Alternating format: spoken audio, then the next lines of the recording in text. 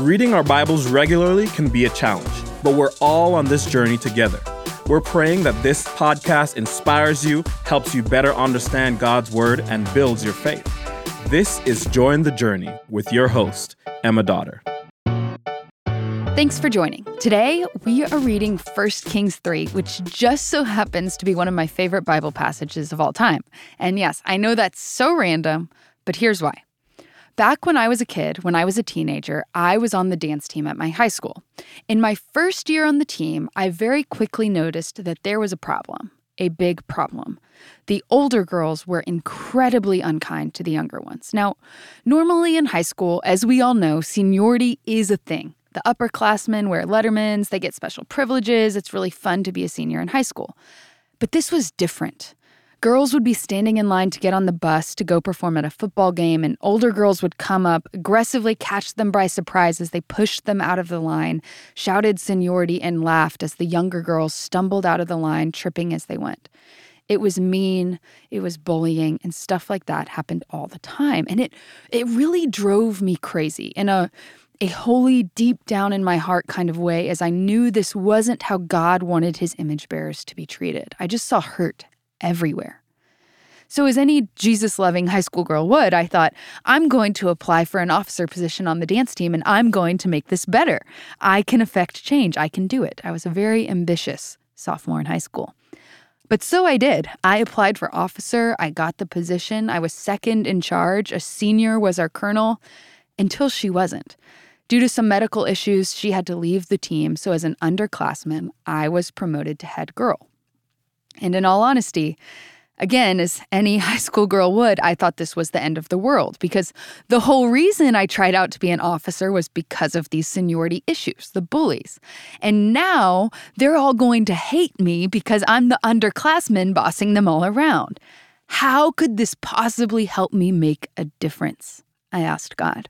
I was frustrated and confused. I felt like I could never lead the team in a helpful way, that my witness for Christ would be gone. I'd always be swimming upstream, and I truly believed I would never measure up.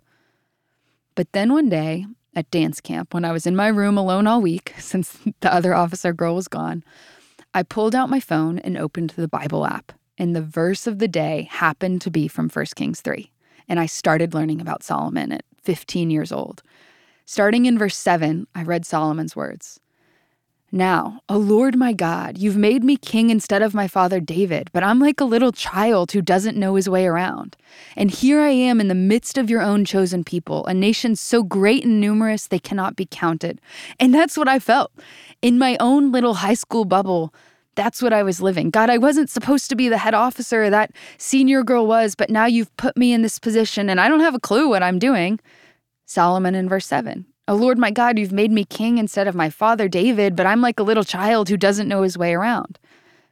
And then I thought the reality is, even though I don't feel like I should be leading an abnormally large dance team of 70 girls, here I am, Solomon, and here I am in the midst of your own chosen people, a nation so great and numerous they can't be counted.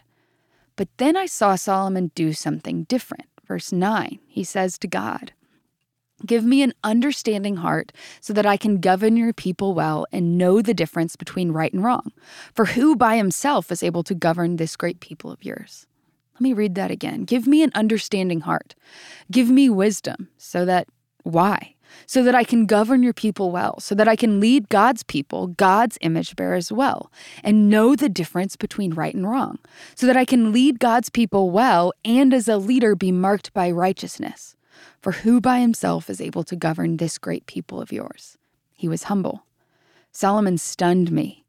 He pierced my heart. These scriptures pierced my heart because on a micro level, my heart understood the pressures of leadership he was feeling. My heart longed to succeed and make an impact, to make a difference. I wanted my peers to know Jesus and to quit being mean to each other.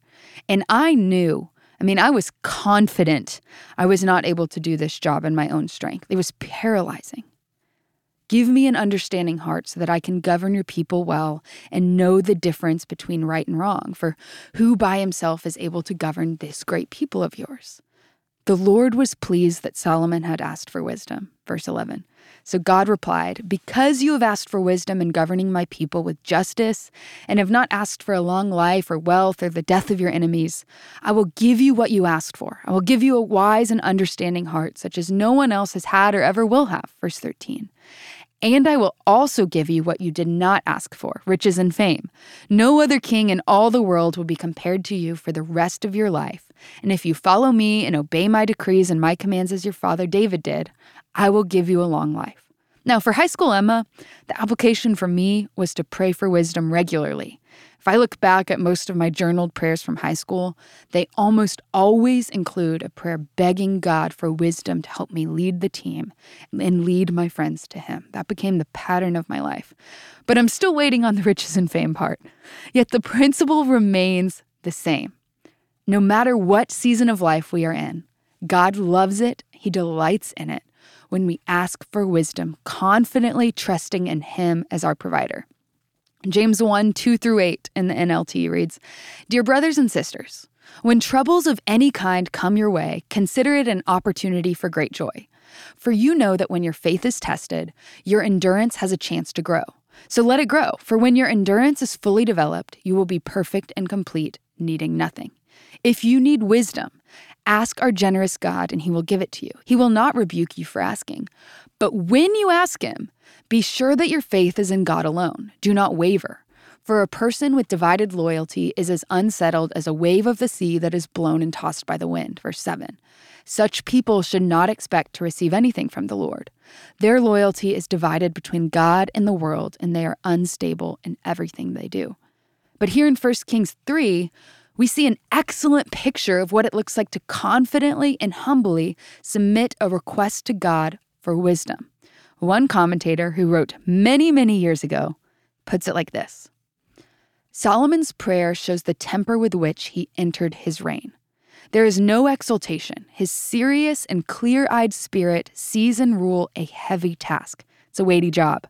He contrasts his inexperienced rawness with the truth and righteousness and veteran maturity of his great predecessor and trembles to think that he, a mere lad, sits on David's throne.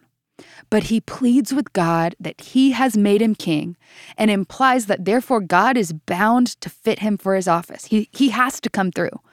That is the boldness permitted to faith, to remind God of His own past acts, which pledge Him to give what He has put us into circumstances to need. He says, God, because you've put me here, you've got to come through. With beautiful humility, the commentator continues, Solomon dwells on his youth and inexperience and on the vastness of the charge laid on him.